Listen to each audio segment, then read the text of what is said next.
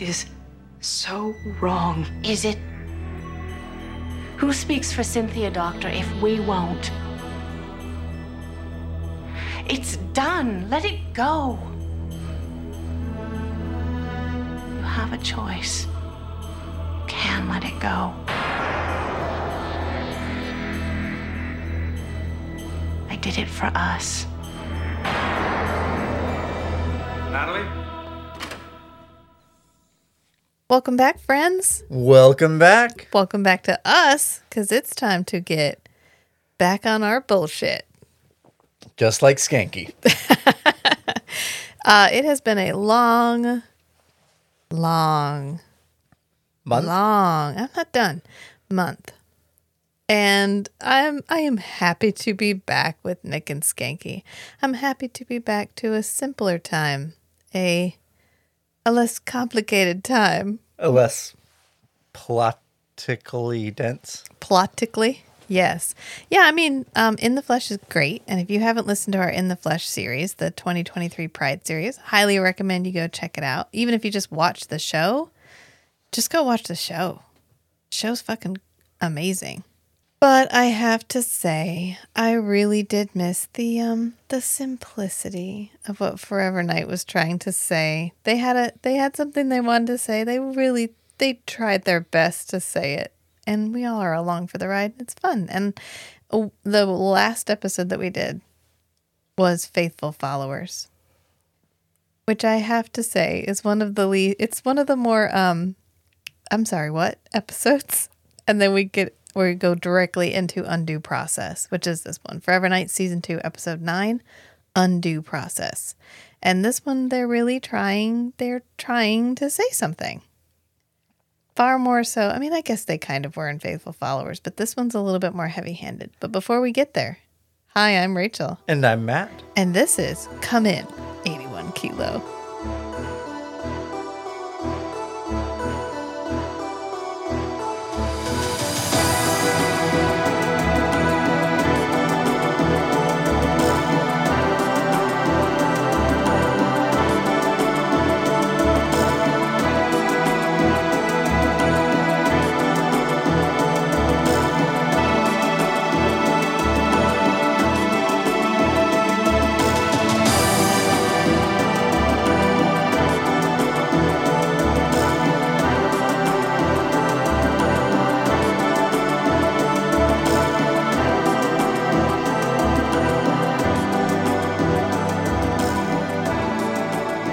We need a special intro for that. Like, I say come in and you go 81 kilo.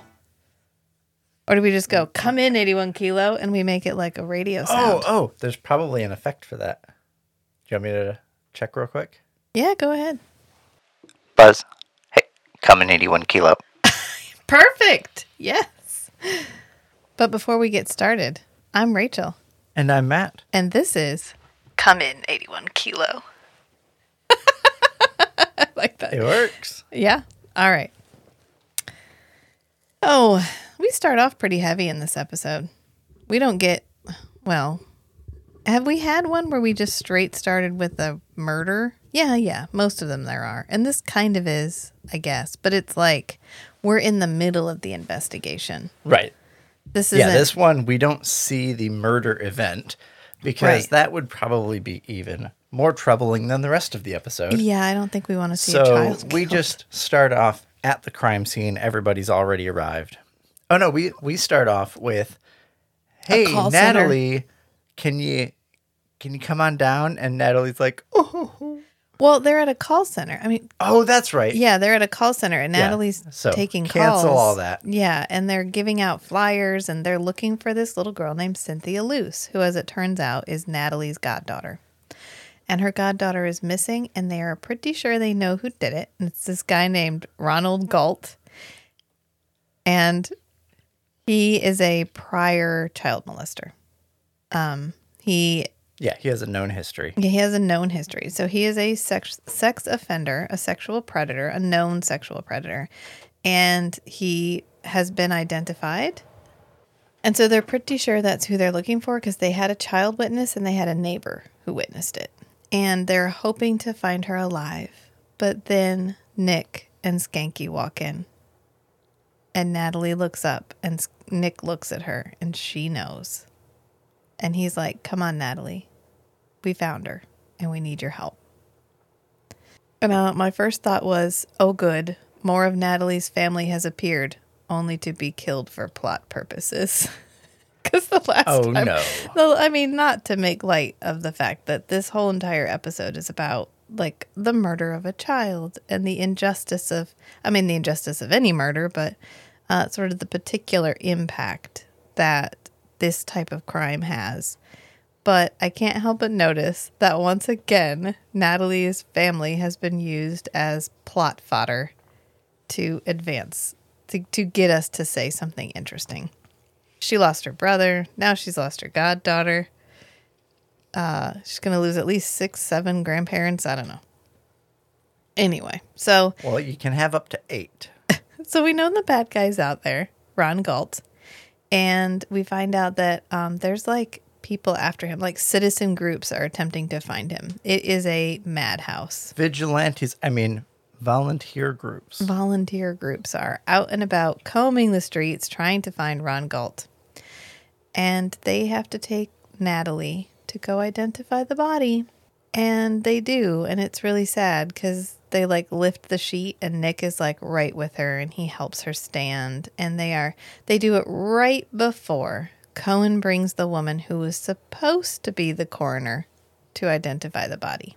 Well, wouldn't they need somebody who actually knew Cynthia But it to didn't identify have to the be body? Natalie. It could have been another family member. It could have been somebody else could have identified the body, but Natalie felt like she had to identify it in a professional capacity. She was expecting to work on this as the coroner. I wonder if she thought it would be better in the grand scheme of things for her to identify the body instead of Cynthia's parents. That's true. If that's something that she could do to reduce their trauma. But often what happens is they take the body out of where it's found.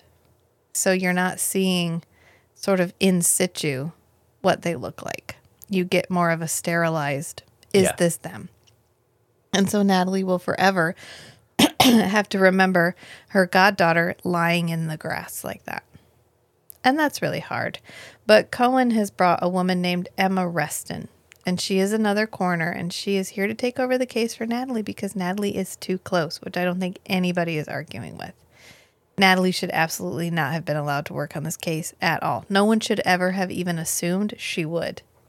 Right. I don't think it would have been a stretch for Nick or Skanky to say, hey, let's see if we can get somebody else to come do this. Like an acquaintance? Like a parent of a... No, let's see if we can get another coroner. Let's see if we can get another Emmy to come in here and do this. Before they even... Yeah, before they even took her there. I mean, they take her there, but I don't think it would have been hard for anyone to say, listen, we don't think Natalie should be doing this. Let's hold off for a minute, see if we can find another Emmy. Because Natalie is fully expecting to work on this case. Right. When Cohen shows up, she's like, yes, I identified her. I'm going to need a minute to stop crying before I can give you a preliminary report.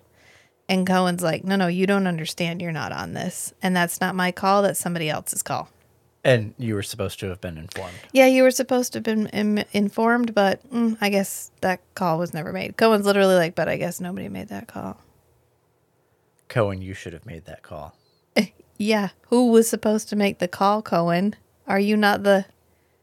Wouldn't you think if... Well, I guess because Natalie works with a bunch of different departments, she doesn't necessarily have, like... A captain. Right, but Cohen could have thought, okay, here's a line of thought. Cohen finds out, Natalie is not going to be on this case. Authorities, powers that be decided she's too close. We're going to bring in an impartial medical examiner. And somewhere in the powers that be, we'll go ahead and notify Natalie. Yeah. They could have notified her. Cohen should have said, oh, yeah, Natalie, before we do anything here, did anybody contact you? Before she went to work in the call center, she should have been put on leave of absence. Yes, Yeah. she should have. And they should have notified her immediately. Listen, if we find her, we're not going to call you. We've already got another ME lined up for this. But this was the 90s. I guess it was. Nobody had a cell phone. Maybe they all knew, but nobody could get in touch with her. That's a good point. That's a good point because Nobody could send that text. after this scene, we cut to Ron Galt. Yeah, because there's a manhunt for Ron Galt. Volunteers are combing the streets. And somebody recognizes him Yeah. on the street. Which this is a done thing. This happened in real life. There was a serial killer in LA who was murdering older women, pretty much anybody he felt like killing. And he got recognized on the street. And he ended up having a mob chasing him. And he jumped into a police car and asked them to arrest him to save his life. Galt doesn't quite get that far, but he definitely gets recognized, which... And then the one person on the street with a cell phone calls it in. Yeah, calls it in. And then Skanky's like getting a hot dog or something, and he's voicing his support for vigilante justice. He's like, oh, they're not there yet. We're not to the hot dog stand yet. I just realized we're still at the crime scene because they're looking around. They're trying to find evidence around, and Skanky's like, these people really should just be killed. I mean, what does it take to pick up the phone, right? Probably some pea-brain bureaucrat in the mayor's office. Didn't want to miss the symphony. Thought the call could wait until the morning. And Natalie has to live with that image of the little girl for the rest of her life. Unbelievable.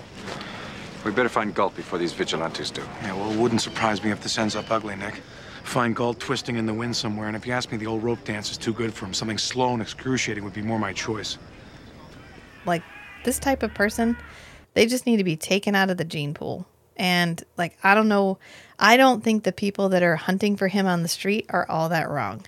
And you know what I noticed in this entire episode? Nick never voices an opinion about how he feels it should go. He never says, Skanky, you're on your bullshit again. He never once is like, I don't know, I kind of think we're law enforcement officers and we should enforce the law. He's just like, mm-hmm. Usually there's at least one line where Nick says something like, Skanky, that's a little bit wrong. Yeah. In fact, Nick is strangely silent in this entire episode. I think he has like 4 lines of dialogue. Yeah, it's a very quiet episode for Nick. This is a pen. He just got out of a cult. He's traumatized. He's still processing. He just spent the last 3 weeks high on LSD worshiping the sun. He's coming back to reality, okay? He can't be expected to just leap directly into this shit. So every time Skanky's on his bullshit, he just lets Skanky roll. And you know what I think part of it is? He knows Skanky's on his bullshit. He knows he doesn't mean it.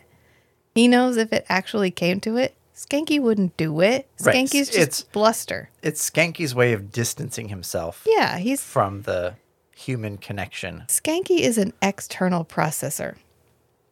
And Nick is just giving him safe space to process this stuff externally by literally ignoring everything that he's saying and not reacting at all.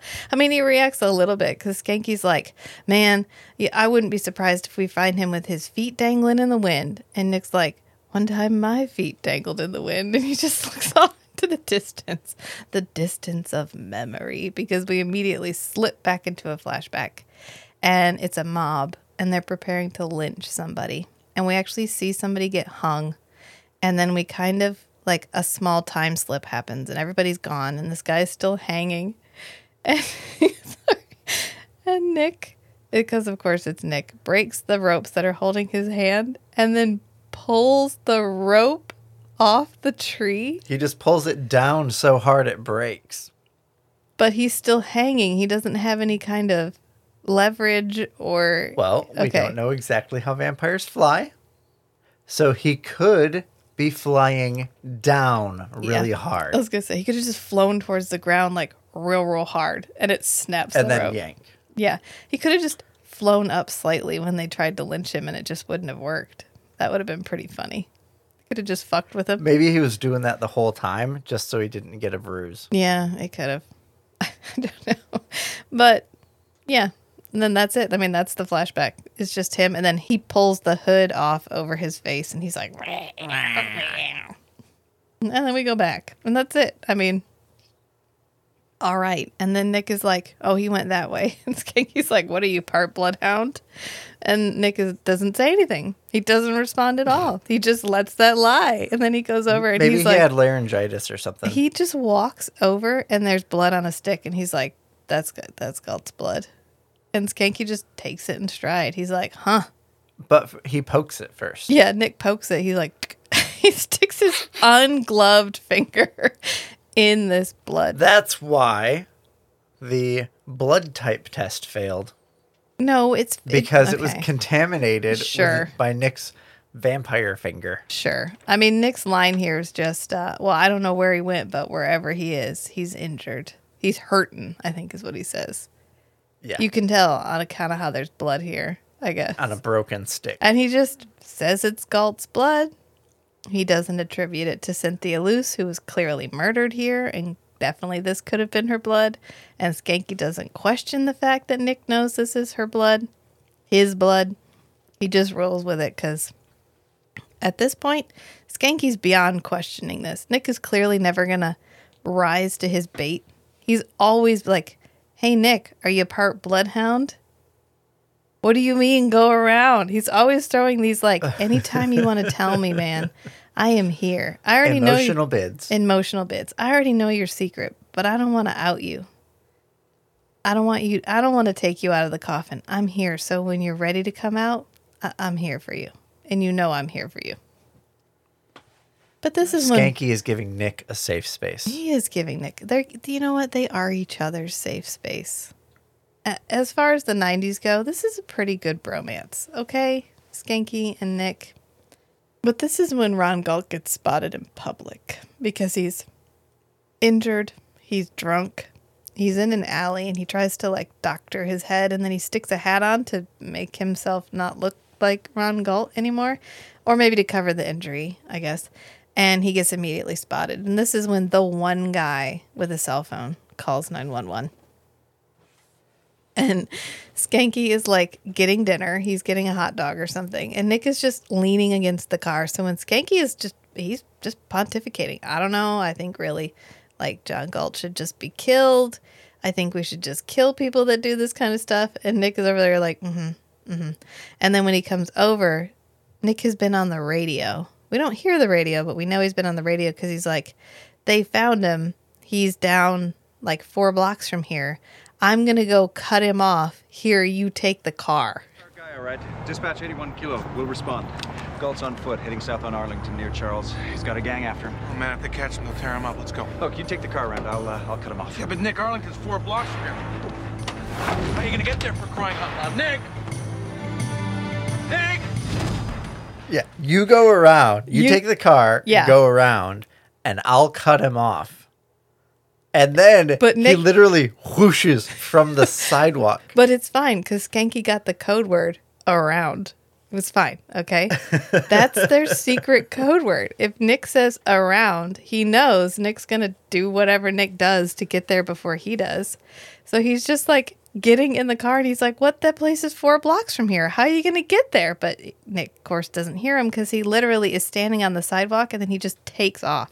Yep. So Nick does get there first, obviously, because he takes the way the vampire flies. As the crow flies? As the vampire flies. As the bat flies. I don't know what you want to say. He gets there first, and he grabs Galt, and he's literally got Galt in front of him. He does not put Galt behind him. He holds Galt in front of him, and he's like, guys, stop He trying to uses kill Galt as a shield for himself He does. instead of shielding Galt from the mob. Yeah, and then Skanky shows up, and he shoots into the air. And there's this really low budget, I don't even know where it got released, movie called Vampires Anonymous. And it's about this vampire that joins like a Vampires Anonymous type situation. Anyway, there's a part where we talk to this one character. And this guy outside is trying to get his attention by shooting directly up into the air. And the guy comes out and he goes, you know they come down, don't you? And the guy's like, no, they don't. And he goes, where do you think they go? And every time I see anything in a movie or a television show where a character fires into the air, all I can think is, you know they come down, don't you? They come That's down. really dangerous in a city. People have died. People have literally died from other people shooting guns into the air. And Skanky's just like, he could have shot down at the ground. Right. But he shoots up into the air. I'm just going to point that out. And they end up getting the mob under control. They get Galt to the caddy, and they get him in the caddy. And once again, we have Nick, one other officer, and a murder suspect in a convertible. Have we learned nothing? Did we learn nothing from Capital Offense? I guess not. And then we go to the police precinct. And this is where we're kind of laying the groundwork for where we're going with this. Everything up to here was set up. And also Skanky has been kind of talking us through our theme. Is who gets to dispense justice? Who gets to decide who's guilty and who's not guilty? And where does that leave us? Like, if you're tried in the court of public opinion, no matter how slam dunk the case is, do you deserve to be punished by the public as well?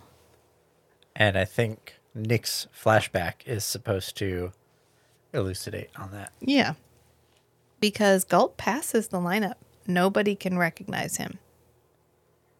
And Natalie is watching the interview, and Nick and Natalie kind of have a moment where Nick comes in and he's like, you don't have to watch this. And she's like, no, I kind of really do. And Galt is just playing with them because he's drunk. And he's like, I'll make a statement. I'll make a statement right now. You just get somebody in here. Like, I want to make a statement. He's been through the system before. Yeah. And he knows he's playing them because he has the right to wait for an attorney. If he doesn't wait for an attorney, if he doesn't want to wait for an attorney, he has to waive that right. And then if he makes a statement and he's intoxicated, it won't be admissible. So he can say whatever the hell he wants and none of it matters. And that's what he's doing because we're just driving home the point of how unlikable this gentleman is. And poor Natalie has to sit there and listen to it.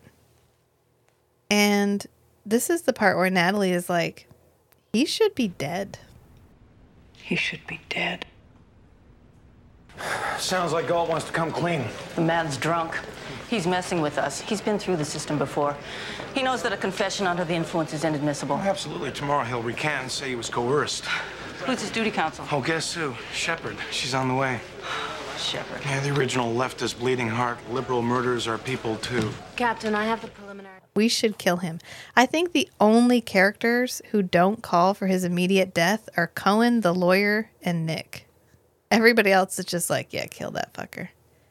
He does not deserve to live. Doesn't make a statement that until is true. Much later. That is true. That is true. But he's getting a public defender. They're going to be assigning him a lawyer because, of course, he's entitled to a lawyer. So Skanky says, who is it? Yeah, who's Who's his counsel? And it turns out it's the woke lawyer. The bleeding leftist liberal, the liberal leftist bleeding heart. Every murderer is a good guy lady. And he's like, fuck. We're literally getting the high-powered public defender that is known for getting people out of their crime. And she is getting assigned to Galt? Are you fucking kidding me? She has gotten people off who we had far more evidence against. This is not looking good. And this is when he said, guess the good guys lose tonight. And the bad guys get coddled because this woman's going to come in and he she's says going to get that him to out. Reston, which for me absolutely sets up. Yeah. Oh, Reston's going to take care of stuff. Yeah. Reston's going to handle it. She was too good of an actor to not be critical to the plot. Yeah, pretty much in the show, anytime we have a random member join the party, they're usually the bad guy. There's not a whole lot of variation in this. Yeah. And so it fits the pattern, the usual pattern. But Galt is injured, and they ask Emma Reston to provide him with care because they need to prove that they are doing everything in their power to ensure that he's okay. They don't want there to be any wiggle room for anyone to say that he was mistreated. Right. Yeah. Yeah, they want to avoid any police brutality charges. Right, because we don't want to that might generate sympathy for him. and we don't want that. But of course, the lawyer immediately gets him out. And of course. I kind of like how we play this character, how this woman plays this character. And it's sort of like, I'm just doing my job. You need to do your job. If you want to beat me, you need to be better. You need to do better. Which is exactly the kind of competition that I like. Yeah. I'm not trying to get him out. You aren't trying hard enough to keep him in. It's literally my job. Right. If I can just waltz in here and get him out, yeah, it means you aren't being as thorough. Yeah. As critical on your whole process. Yeah. As you should be. Yeah. I should not be able to come in here and get a high confidence arrest. Yeah. Just out. Right. And she says, we have a little thing called due process. You have to prove he's the bad guy. The simple fact is that we have something here called due process. And as much as you would like to see Ronald Galt pay for this crime, you must first establish that it is his crime. And right now, I don't see the evidence. I don't see any. You don't get to just listen to the court of public opinion. You literally have to do your job and do an investigation and find evidence and prove to me that this guy is guilty. Prove to everybody. Don't prove it to me because I'm going to be his defender, but you need to make me lose by being so good at your job, I can't win. And she does throw them a bone. She does, because she's like, how about he needs protection? Because you're right, there's people out there trying to kill him. What if you put a couple of officers with him to make sure he stayed safe? Wink, wink. Wink, wink. And she is very good at selling this as I'm giving this to you as a concession. But it's really more of if you're worried he's going to run, here's a loophole you can exploit. Well, and the way she initiates this makes it come off as condescending because she tells Skanky, why don't you keep a watch on him? Yeah. And Skanky's like, the fuck you say? And it's so traumatizing for Nick. He doesn't say anything because he doesn't say anything in most of this episode, but he does go into a flashback. And this is him showing up at a dude's house. Because this is one of the guys that hung him. His flashback transition. I was like, keep your head in the office, Nick. Yeah, everyone's talking. It's a highly emotional situation, and Nick just is like, his head turns toward the blinds. You know what? He really is a little spacey. Maybe he's just a little spacey this whole episode because everybody else is trying to have a serious conversation, and he's over there just reminiscing about that time he got killed by a mob. Maybe it's intrusive thoughts. He can't always fight this stuff. But he's remembering that time he showed up at this dude's house because this guy was one of the guys that had him lynched. And the guy's like, you're dead. And he's like, correct. You are correct. And he's like, why did you think that you could do that? Why did you think you could lynch me? Everybody knew you did it. And he's like, oh, everybody knows. And that was good enough for you. No, the boss said you did it. Boss's word is good enough. Yeah. And Nick is like, okay. That's fair. But so you and the boss. Okay, that's who I'm going for. Gotcha. I'm going to kill you, and then I'm going to kill him. And so he kills that guy, and then we go back to the present. And the lawyer is saying, listen, I can't sacrifice law for mob mentality. Isn't your job called law enforcement? I thought the whole purpose of what you did was to enforce the law. How about you protect him and you do your fucking job? And right about this time is when we find out that the blood work doesn't match. The blood type is inconclusive. It's too popular. Too common. I was like, it's not like you get to choose it. What would be the word for that? It's too common. And so they have to let him go. They have no positive ID. They don't have definitive blood work. They have nothing. And this is when she's like, you can protect him. That would be a way around this. And then she's walking by and she's a little smug because, she's doing a good job. She is. I don't think she quite realizes Natalie's position in all this. Yeah. Because she's real cocky in front of Natalie. Yeah. And I think if she knew how close Natalie was to this case, she would have been a little more compassionate. I think it's more like I did my job and I allowed the police to keep doing their job too. So I'm a little bit satisfied that this is all kind of coming up roses. And Natalie is not happy about that. And she tells her she's a smug bitch and slaps her in the face. Oh, wait a minute. Why are you looking so happy? I'm just doing my job. Why, you smug bitch. I can't blame Natalie. Yeah. This is a heightened emotional situation. This woman is actively trying to... Actively condescending to the police. Yes. And I have listened to plenty of trials where the defenders do some things that make you feel like it would be difficult to be a defender because they have to put people through stuff in a situation where, like, this is slam dunk. You know the bad guy's the bad guy. But as a public defender, you have to do your job. And so sometimes that requires a little bit of a reach. It requires a little bit of a reach. Like one of the ones I just listened to not too long ago was about this lady who had apparently read 50 Shades of Grey and had gotten into the BDSM community and ended up getting murdered. And so the defender framed this as her fault because she had been dabbling in more aggressive sex. And actually, because this defense was so odious and the public was so disgusted by it, they ended up like creating a rule, I think it was in Australia or New Zealand, that you can't use that as a defense. That consenting to rough sex does not mean you consent to be murdered. Right. And you can't use the consent to rough sex as like, well, he didn't know it. He just choked her for too long. And they ended up, like the precedent they set was you can't consent to your own death. You can't consent to your own murder. Obviously. And I just think, that the prevalence of the nasty defender, I will go to any lengths to get my client off, is not an unearned trope. It's not that's not plucked out of the air. It exists in reality. Is every public defender like this? No. Are some? Yes. And we don't get this from nowhere. If you know some tropes, you're like, nah, that's not real life. But this one in particular, I think.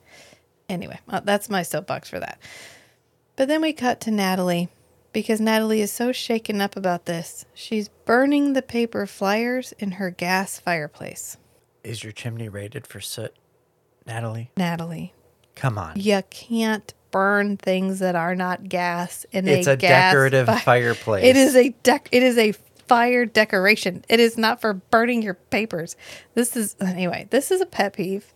This is a pet peeve. Anytime I see what is obviously a gas fireplace, because there's a couple times where Nick uses his fireplace to burn stuff.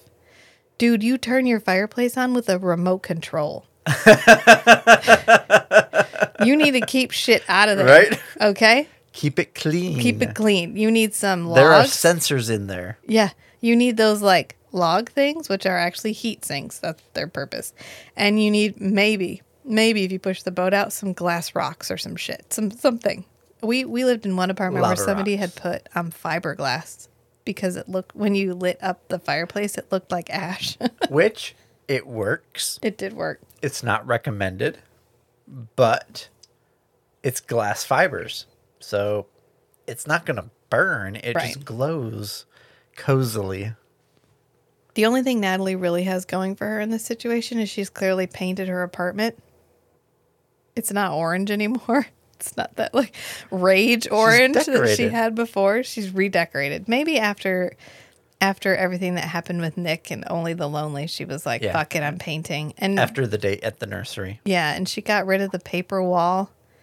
The paper wall that they had their argument behind. Yeah.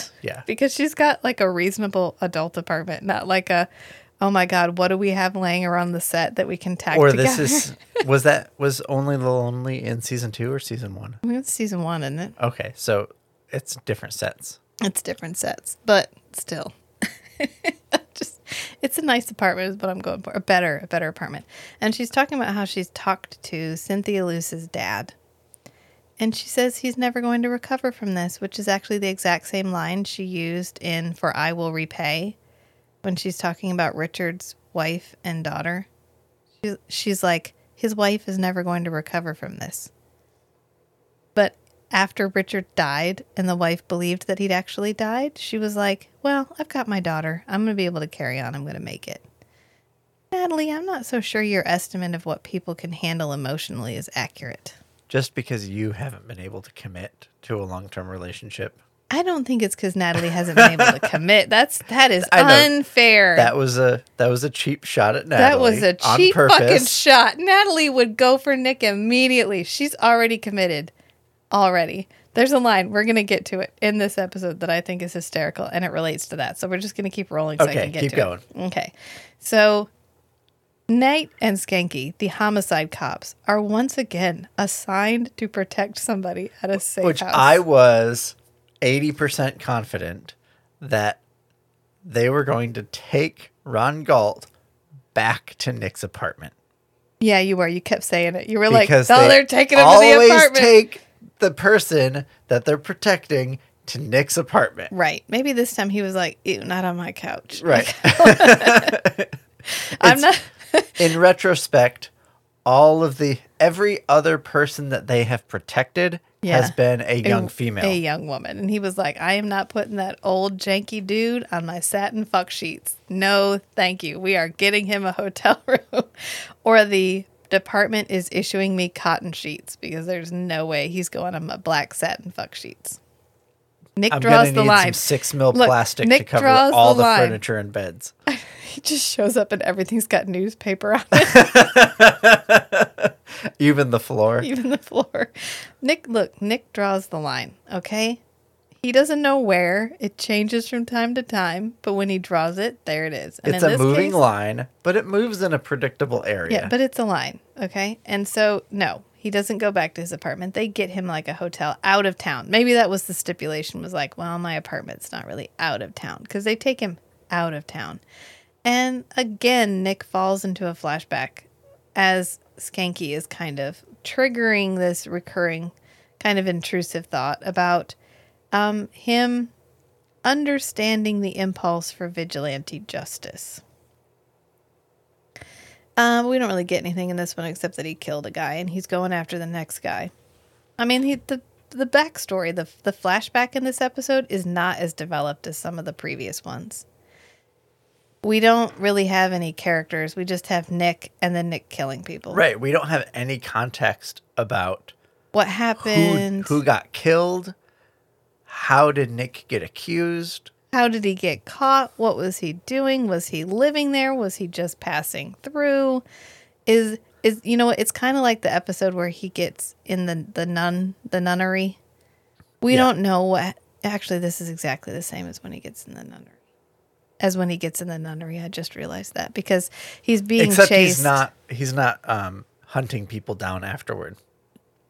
Right. Because he didn't get caught and lynched. He just getting chased. Maybe he gets chased out of places pretty frequently. This could be a thing that occurs a lot. He may not remember the context because who gives a shit? That was June. It happens like pretty semi-regularly. It's just another Thursday. It's just another Thursday. I don't remember why. They just showed up. They lynched me. I got mad. I killed a couple of people. And I only remember it because of the way it resolves. Because, of course, it has a resolution that we all knew was coming. Right? We haven't seen him in forever. Oh, and I'm so glad he's back. You know what? We got that one little taste of the radio program, and then it went away. And I need the radio program back. But we go to Natalie because Natalie was like, well, I could sit around here at home and I could mope. Or, and this is a thought, I could redo all of Reston's stuff because I don't trust anybody to do a good job on this but me. Which, you know what? I thoroughly understand this impulse. I get it.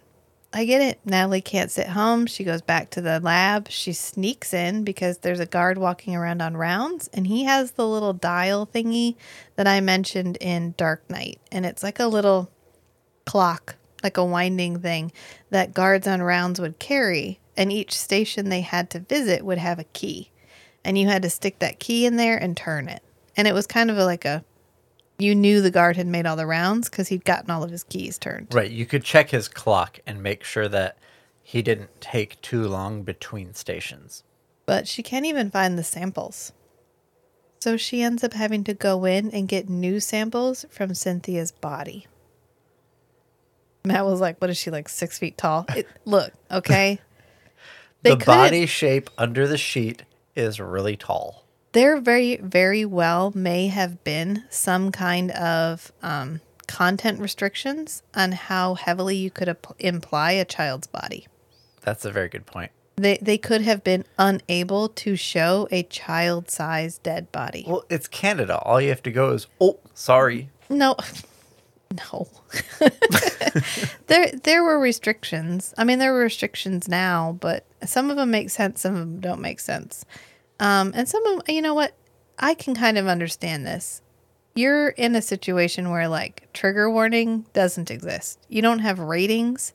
You don't have that clever little thing in the top every time you start it that's like sexual content. TVY7. Yeah, it's like sexual content, cigarette imagery, or whatever. You know, you don't get that. So if you're going into this blind, you don't know a child body is coming.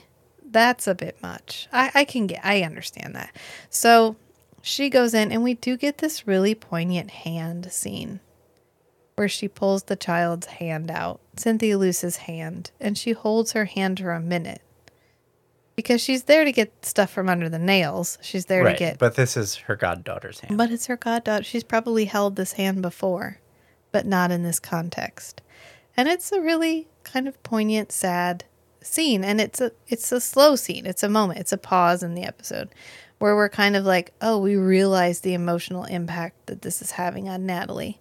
And then she does her job. She gets samples, and she's going to rerun the blood work. And then we go back to the hotel because Skanky and Nick have gotten Galt in a hotel. And Skanky has, I mean, he mentions he had a recorder. They've had a bit of a conversation about it. Chatty. Yeah, just in case. And now Skanky is asleep. And Nick is like, I wonder if I could make him chatty. I could do that. I could do that, right?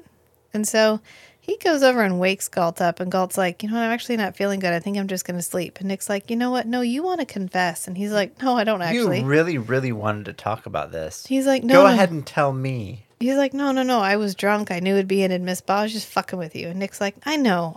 But I think part of you wanted to do it, right? And the guy's Look like, at me. I don't know. Then you're like, boom, boom, boom, boom. Which, does that show up on the tape recorder? Does that show up on the tape recorder? What's that thumping sound? Look at me. What is he doing? It'd be like if Paul Muad'Dib from Dune was trying to wrangle a confession, and on the tape you hear the voice. Tell me. Tell me. No, I don't know. He gets him to confess. He's like, all right, spill the beans. And he's like, okay, I picked her up off the street. I took her to this place. I tied her up. I covered her up. Stop blah, crying. blah, blah. I mean, he goes through the whole thing, which is supposed to be a very emotional moment. And it is, because we just saw the sweet little hand scene. And then they do this thing that I don't love. And we do this a lot when we portray, like, child molesters or sexual predators or however you want to describe them on television. And we give them a cop-out. We make them crazy. We always do it. They pick me. They tell me to do it. I saw her and she was asking me to do it. They wanted me to do it. And they always leave them this wiggle room of, well, they were mentally unstable. They had some kind of mental illness, some kind of undiagnosed, untreated mental illness, which is possible, is fair, but we always give them that little get out of jail free card. That little, well, he was crazy, that's why he did it. Instead of just being like, there are people who are completely rational and who are completely sane who still choose to do the wrong thing. And in some ways, that is exponentially worse. That may be why they portray them all as, mentally unstable. Because to tell a story like this and convey, oh yeah, there's this guy who likes to do this to kids. Yeah. And he's intelligent and rational and mentally stable is way scarier than to have a person that does the same things, but then, oh, the voices tell me to do it. Yeah. Okay, well, now if you're mapping that into reality, oh, I live in a reality where perfectly sane and rational seeming people can do these despicable things and like maintain a clear line of thought about the whole process. It's terrifying compared to, oh, the only people who do these kinds of things are like certifiably insane. Yeah. That makes the world feel a little bit more comfortable. I mean, it does, but it does kind of, okay, so then it also equates mental illness with depravity, with villainy. Yeah, that's the downside of everybody who's bad has a mental behavior illness. Is mentally ill. Therefore, everyone who has a mental illness is bad. It's like, why do we make our villains disfigured? Our villains are often, most of the time, the bad guy is disfigured, disabled, different, like physically different. And this has been a talking point of a lot of communities. Yeah. Saying, hey, the way that you are portraying, the way you portray your bad guys as the bad guy does bad things, and as a result, they exhibit these things. Yeah. Physical differences. Differences, mental differences. Yeah. Whatever. When you make the association one way, you're also making the association the other way. Yes. And that creates this kind of pervasive bias in the society to say, oh, here's a physically disfigured person. They're scary. They're scary. They're scary. Yeah. Like, that's your gut reaction. Because the only time you see physically disfigured people in film and movies is when they're bad guys. Yeah. So then, from childhood, the only association you have is the only time I've seen disfigured people is when they're bad guys. Thus, disfigured people are all bad guys. Bad guys. Yep. Yep. Well, I just wanted to point that out because it's a lot. And I just wanted to get that out there because I feel like it's something that needs to be said and it doesn't get talked about enough. And I know it's the 90s, but we're better now, but I don't think we're any different now. So maybe it's time to start changing that. But Nick is still on a rampage in his flashback. He's still having some intrusive thoughts about that time that he killed a bunch of people. But it's different from the other time he killed a bunch of people. That time he got hung, but then he's always hung. No. Like that one? No. Not the moment. Oh, all right. was that the wrong time for that? I wasn't ready. Okay, well, I love this one because he was like, the guy's like, you killed somebody. That's why we killed you, because you were a bad guy. And he's like, well, you were wrong, and I'm gonna kill you because you were wrong. You believed somebody. Yeah. So I'm going to kill you. So I'm going to kill you. I'm not going to go after the person who spread the lie. No. That's too much work. I'm here for the shallow conflict resolution. Yeah, yes. You believed I killed somebody, so you killed me, and I'm so mad at you, I'm going to kill you. And this is not contradict itself at all, and I will take no notes. And so he just kills this guy. And then we go back, and he's like, because he just got this guy's confession. He coerced this confession. He did in the most in the most supernatural sense of the word coerce, and he is having kind of an existential crisis about it. And he ends up taking the tape out, those little itty bitty tapes, and he pulls the tape out. He destroys the tape. I mean, now he knows for certain this guy did it, but the way that he got it does not sit right with him. And so he destroys it. And in the meantime, we go back to Natalie, because Natalie has realized that Dr. Reston did the labs wrong. This is all wrong. And she's like, how could she have botched this so badly? And then we go back to Skanky. Unless she did it on purpose. Then we go back to Skanky and Nick, because Skanky and Nick are chatting. They're watching Galt sleep like 5 feet from them and talking in a normal voice. And they're like, how do you think he can sleep like that? And Nick's like, because he doesn't ever talk in this episode. And Skanky's like, oh, he just sleeps like nothing happened. And then he's like, actually, does he look okay to you? And Nick's like, maybe. And then his heart stops. And Nick must notice immediately because he can't hear his heart anymore. And he's like, Skanky, call 911. His heart stopped. But before he says that, Skanky's literally like, he doesn't look good. And Nick goes back into another flashback. Instead of staying in the moment. Come on, clearly Nick, an emergent keep moment. your head in the game. He's just like, he can't help it. The past just smacks him in the face. It's like the opposite of whoosh. Because he just stands still the whole time. Right. Yes, because you know what he's remembering? Lacroix. Because who was behind all this shit? Who did we know was behind all this shit? Lacroix. And as tired as I was in the Faithful Followers episode of the like, Lacroix did it, flashback, I like this one. Vengeance? Are you satisfied? I did what I had to do. Oh, of course. An eye for an eye and all that. Yes. Well, I can't say that I don't approve. But tell me, Nicholas, why do you think they accused you of killing the woman? It was all hearsay. Indeed. Started by whom, I wonder?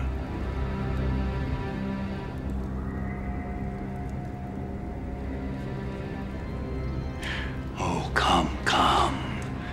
You wouldn't want them to know who really did it, would you? Look at you now. You're guilty of the same crime that they are. You do entertain me, Nicholas, betraying your own high-minded ideals. I knew you had it in you. Well done. I like when Lacroix is delicately manipulative. I believe Lacroix is manipulative. I'm here for manipulative Lacroix. I love manipulative Lacroix. But I don't like the I bet against you and now I have to give him a bottle of blood and we're going to go celebrate. That I don't care about. That's not the Lacroix I care about. This one is the oh, that's weird. You killed all those people because they thought you killed somebody. Well, who do you think killed the person that you got blamed for? Who do you think... Vengeance, Nicolas? Who do you think spread the rumor about you being the bad guy? Wink, wink, nudge, nudge. Oh, weird. I think it was me. And Nick is like, you son of a bitch. Lacroix's just like, it didn't take very much to get you to start murdering people, Nick.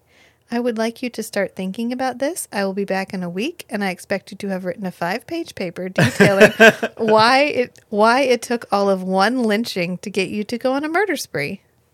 And why this line is so accurate. An eye for an eye will leave the world blind. Yep. He's like, and I'm going to leave you with that. He just disappears into the shadows. And then we go back into the present because Galt's heart is stopped. And he's like, Skanky, call 911. His heart stopped. And Skanky's like, what? He's like, Skanky is struggling internally with, we could just not and say we did. I think Skanky thinks. But when Skanky really tries, I think he tries out the, how about we don't and say we did? Yeah. But he breaks down pretty quickly. Right. Because I think he thinks he's supposed to feel this one way. But I don't think in his heart of hearts that Skanky feels like that. And he says it at the very end. He's like, I know I'm all bluster about this. I say it. I joke about it, but I don't mean it. I don't actually want anybody to die. Like, I don't really want that to actually happen. So he does call 911. And Nick does approximately 5 seconds of CPR and is like, that's it. The man's gone. And I feel like I have unique experience in this because I actually know someone personally. Not personally, but yes, personally. I have a friend who his heart stopped at Panera. Do you remember that? Who is it? Yeah. So his heart stopped at Panera, and a lady was walking by the table, and she actually saw that he was blue. And it just so happened that there was someone in the Panera who knew CPR. There was an EMT in Panera, and they immediately started CPR. And it just so happened that there was a police officer. Yes, I remember this. Yeah, that just so happened that there was a police officer in the parking lot that knew CPR. And so there ended up being like 3 people who were certified in CPR. And they rotated out doing CPR for like half an hour. For 30 fucking minutes until this is another matter, but until the ambulance arrived. And then they put him they got his heart restarted in the ambulance, put him in a medically induced coma. Then he woke up a week later and was fine. He's made a full recovery since. Yes, is fine. He has a pacemaker or like an alarm. Yeah. Just because they don't know why his heart stopped. But they're like, probably it won't. Like, we don't know why it stopped. It just did. And just someone just happened to walk by at the right moment. There just happened to be this like confluence of exactly what he needed. And they were able to do, like, doing CPR works. It works. And this guy, if they had not responded within a few minutes, he'd be gone. And he has a wife and children, yeah. Multiple children, and he's okay now. Yeah. Because it's just wild. People just rotated out doing CPR for half an hour, and they just kept it up until the ambulance arrived. Nick, you could have kept going. Yeah, it's not like swapped Nick got out tired with Skanky until the ambulance arrived. Instead of just being like, well, that didn't work. How badly did you want to save him, Nick? How badly? And then Dr. Reston shows up, and she's like, well, I guess this is all part of the grand design. It's just fate. He died of a coronary. He had a heart attack. I don't know. There was nothing you could have done. Yeah, he had an evil clot, and the clot of evil dislodged, and it got stuck in his heart, and I think Nick was skeptical because she made a very confident diagnosis of the cause of death. Right in away. A very short amount of time. Yeah, she walked in, she pulled up his eyelids, and then was like, yeah, he died of a heart attack. Yeah, coronary thrombosis or whatever. Yeah. And I think Nick was like, hold on. No, like, authority on medical examining would make such a confident statement after such a short examination. Right. So she's like, well, I do she's have to on wait for her the bullshit enzyme. again. She does say she's got to wait for the enzyme test to make it definitive. But then we go back to the precinct, and good on Cohen. The lawyer's still going. She's like, it's a little weird he died in your custody. Maybe we need to look into your officers. And she's like, are you insinuating that there was misconduct on the part of my officers? Because that's a little bit like slander. And I could sue you for that because you don't have any proof. And she immediately takes a step back. Yeah, and the lawyer's like, well, you'll be hearing from me. And she's like, just make sure you wrap up your investigation thoroughly. And Cohen's like, oh, we intend to. Like, we need to make sure we get this guy. So there is no doubt that even if he died in police custody, he would have been in police custody for the rest of his life anyway. Right. And then we get Natalie. And Natalie... Hold on. Oh. The lawyer leaves, and Skanky's like, hey!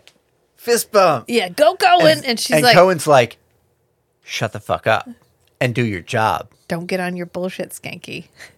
She's like, dot those I's, cross those T's, make this watertight. And he's like, aye, aye, Captain. And then we go back to Natalie, because Natalie is researching Weston and Galt, because she has the internet at home in 1997, I guess. You know, she's got that coroner money. And what I think is the most funny about both of their reports is they're both 45. Reston, who looks a lot younger. Reston is 45. and Ron Galt is 45? Okay. Okay. On a similar note, in support of the kind of situation where that can actually happen, I saw a meme thing, and it was a picture of Paul Rudd. Oh. And the guy from Cocoon. Okay. The diabetes guy. Oh, okay. And they said Paul Rudd now is the same age as this actor, the diabetes guy, was when he played in Cocoon. Oof. No. Seriously? Paul Rudd. You're doing good, man. Paul Rudd's looking great. Yeah. But this is when Skanky's like, Nick, do you think we could have saved him? Like, do you think if we'd moved just a little bit faster, if I hadn't hesitated that, like, little half of a second, do you think we could have saved him? Kind of, blew up. CPR wouldn't have helped. You know, she made the same point to me. Can we go home now? You're going home. I'll type up the report. You do that for me? What a guy. Hey, Nick, do you think if we had moved a little faster, we could have saved him? You know? Skank, don't beat yourself up, okay? Well, it's just that you never really want to see anybody dead. I mean, I say it, I joke about it, but... Yeah, I know. Go on, good night. Thanks, partner. Wow. He's like, I know we say it. Like, I know I say it, but I don't actually want anybody dead. And Nick's like, I know you don't, Skanky. Just go home. Go home and get some rest. And this is when Nick calls Natalie. Because Natalie's up to shenanigans, and we need an introduction into the shenanigans that she's up to. But I love the message he leaves. Because he's like, Natalie, I'm going to stop by after work just to talk. And I'll use my key to get in. Sometimes it helps to talk. He just very clearly says, I'm going to drop by just to talk. Wink, I am wink. only coming over to talk. Natalie, I want to be your friend in this moment. Don't complicate this. I'm just coming over to talk.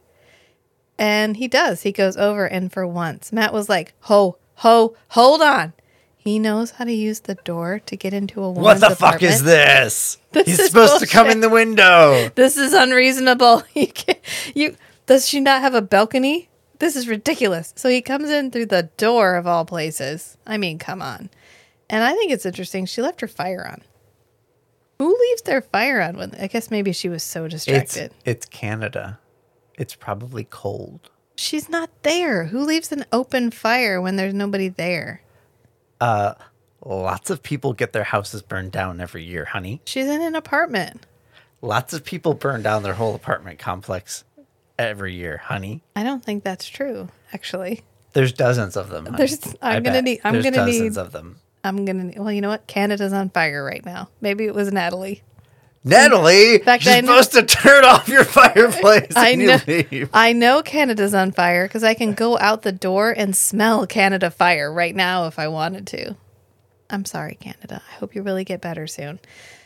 But this is when Natalie goes to her morgue because she's sus. She thinks Reston's up to something. She catches onto this very quickly.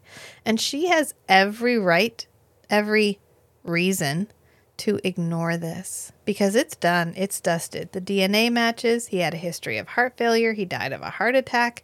Everything lines up. There is no question about this whatsoever. But she's not. It's why did Reston mess up? Why did Reston botch the blood typing so badly? So she goes in and gets her samples of her own, and she ends up doing a test. And this is when Reston walks in, and she's like, you could just leave this. No one would know. Oh, yeah, she's holding up the vial of black test tube. Yeah. As the black is the indicator that something was detected. Something's in there. Yeah. And Reston sees that and it's like, man, this woman's good. She could have just walked up to Reston with a vial full of black ink and been like, I know what you did. And she'd have been like, oh, you got me. Because she didn't see her run the test. She could have kept playing this off. But she's like, you did it.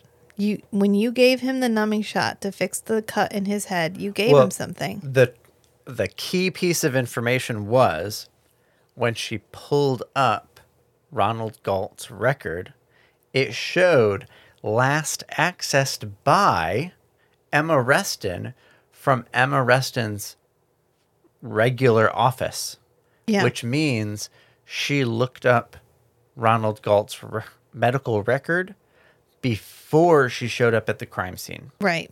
So she would have known about his heart issues. Yep. Yeah. And so she used them to her advantage, and Natalie knows it. And Natalie is like, I'm sorry. What? And Reston's like, he did a bad thing. He was a bad dude. He was going to get away with it, and we all know it. Right. And so Natalie says, you've done this before, haven't you? And she's like, yeah. But, yeah, and she has a story, a tragic backstory about it. You know, she was assaulted as a child, and that individual got out of jail and assaulted her again. And so she put herself into a position where she could keep those types of people from being able to repeat offend anymore. And it just so happened that while she was medical examiner, this same guy came up again. Yep. And she took care of it. Yep, she took care of business. Because he got let out again. And this is Natalie's moment of reckoning. Because Natalie believed this guy should be dead. This guy is dead. She got what she wanted. But she also believes in due process. In due process. Because that's the title of the episode. And in the end, Nick arrives just in time to arrest Reston. Because Natalie's like, I'm sorry, I can't do it. I'm not on your side. I'm going to turn you in for this. But I'm really sorry because I kind of understand where you were coming from, but I don't agree with your methods. And Emma is like, fine, I'm not sorry. I'm never going to be sorry. Nat? You okay?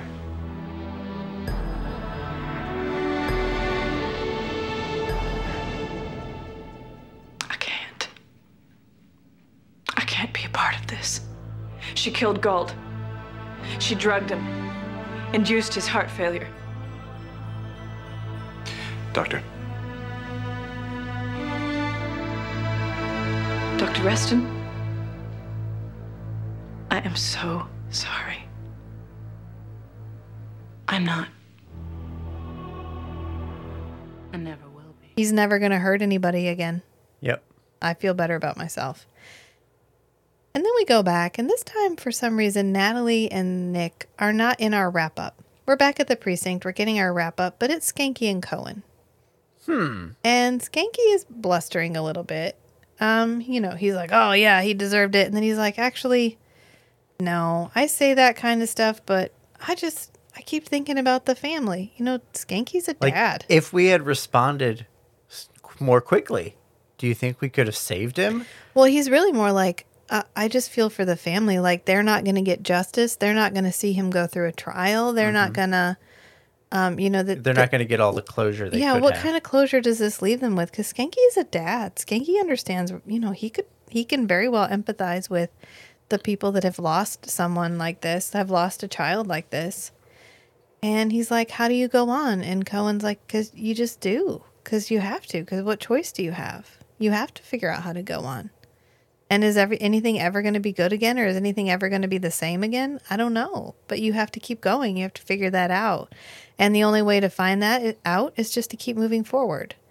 And then we cut to Nick and Natalie, because Nick has actually taken Natalie to the grave. That's where they are. But for some reason, he didn't get out of the car. He's just let her go to the grave by herself. And when she comes back, they kind of have a moment where he offers her comfort, physical comfort of like a hug. Of just like a moment of physical closeness of like, sorry, you know, you lost I know she meant something to you. And I understand what it means to lose people. I lose people all the time. And it never gets easier. Like every 50 years. Yeah. So in terms of just like overall heaviness, way heavier than the cult episode, right? But about a tenth as heavy as In the Flesh. Oh, well, yeah, In the Flesh kind of puts things in perspective. You know, that's funny because I was thinking it's harder for me to make light of this episode because we just did like 9 episodes of real heavy shit. Mm-hmm. And so I want to be in my 90s, like vibing. We're having a funny time talking about this great but campy vampire procedural drama from the 1990s, but some part of me is still like, social justice. Make this matter. And, you know, kind of because we all should be. Like, why June? Just because June is over, gay people don't stop existing.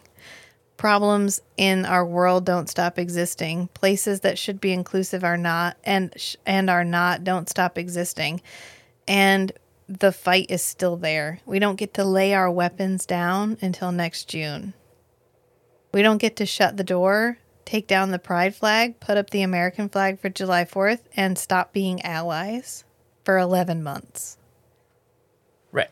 Right. And so maybe I just need time to switch back into the levity dieting. of this.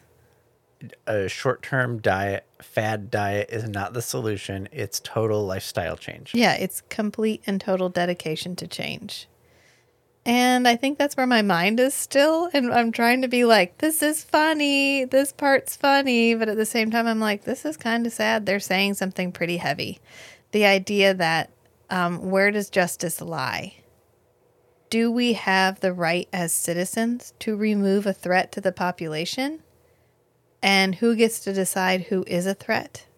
Or even members of law enforcement who know 100% sure that somebody did something, but a lawyer gets them off on a technicality. Yeah. Do they have an obligation to do something else about it? Yeah, it was really a question of whose obligation is what in this situation. Is the lawyer obligated to defend him to the full extent of what she can? Are the police obligated to protect him? Are the police obligated to abide by letting him go, knowing he is guilty, but that they don't have evidence? And how do you structure the law enforcement legislation so that other police officers don't abuse the privileges that they have? Yeah, it's a big question.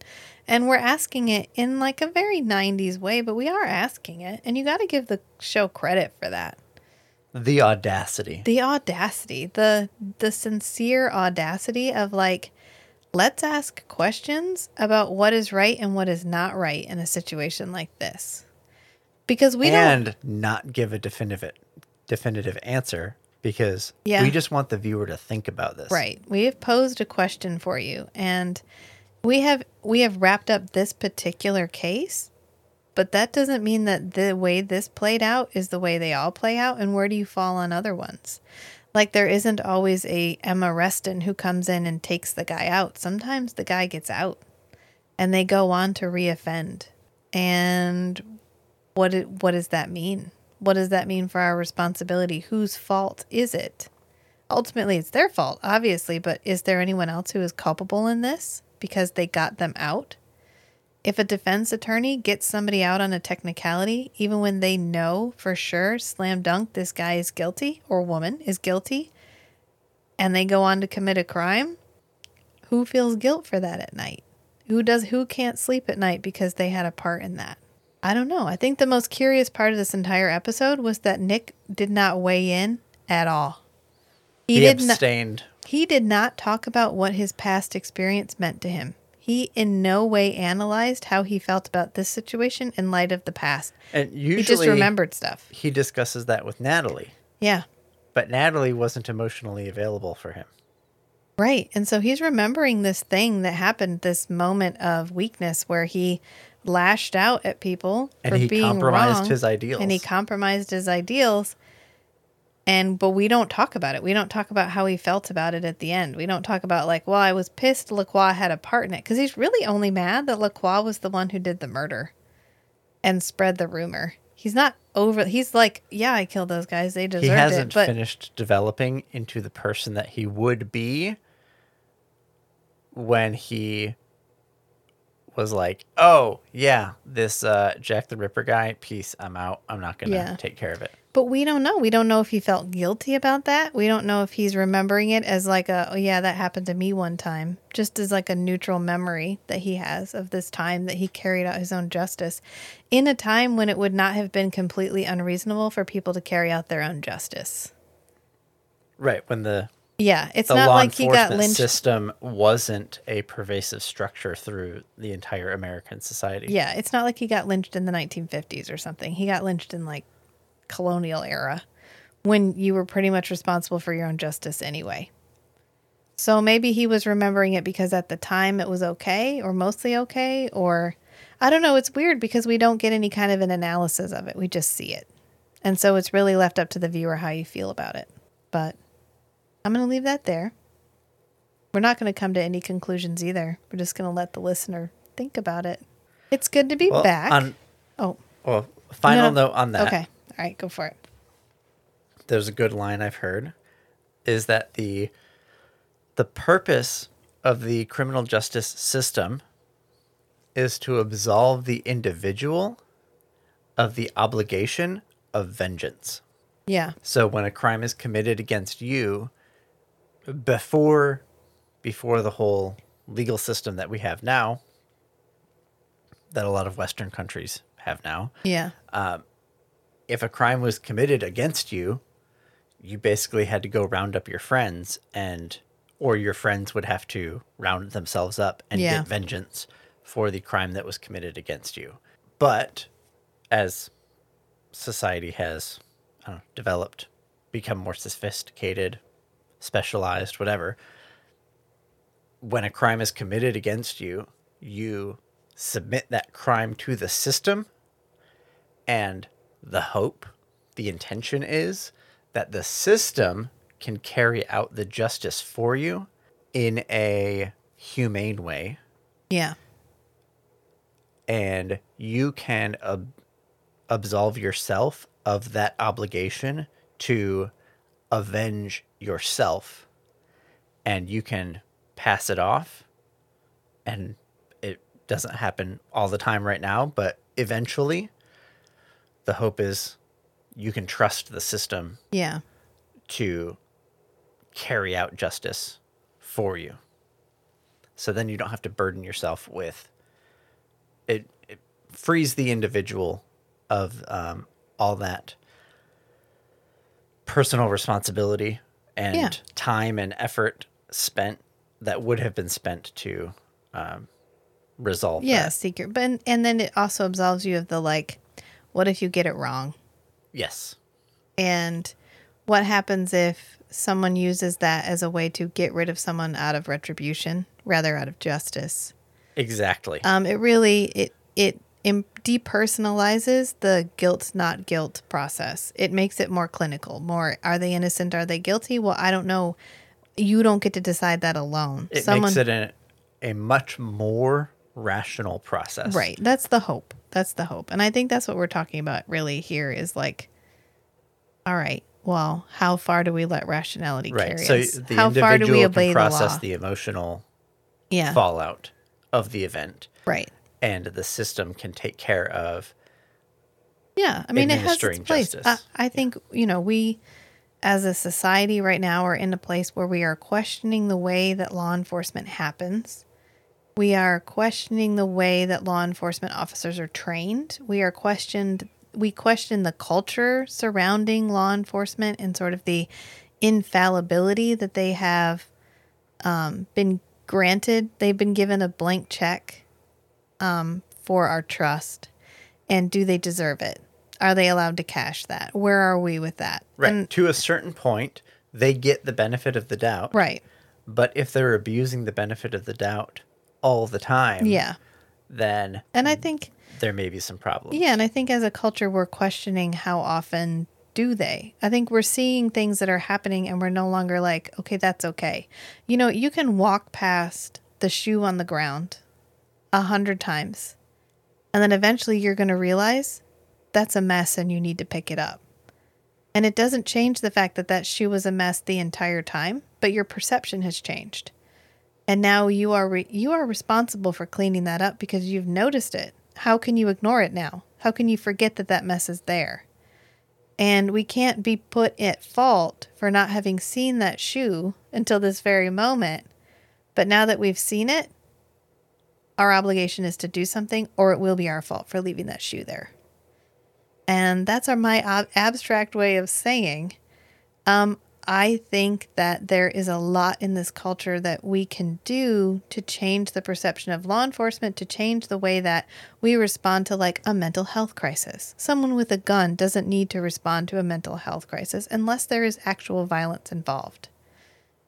A child with autism who is lost, who cannot find their way home, who happens to be a person of color, does not need to have an armed police officer respond. They need to have a trained professional who knows how to deal with people in that situation respond.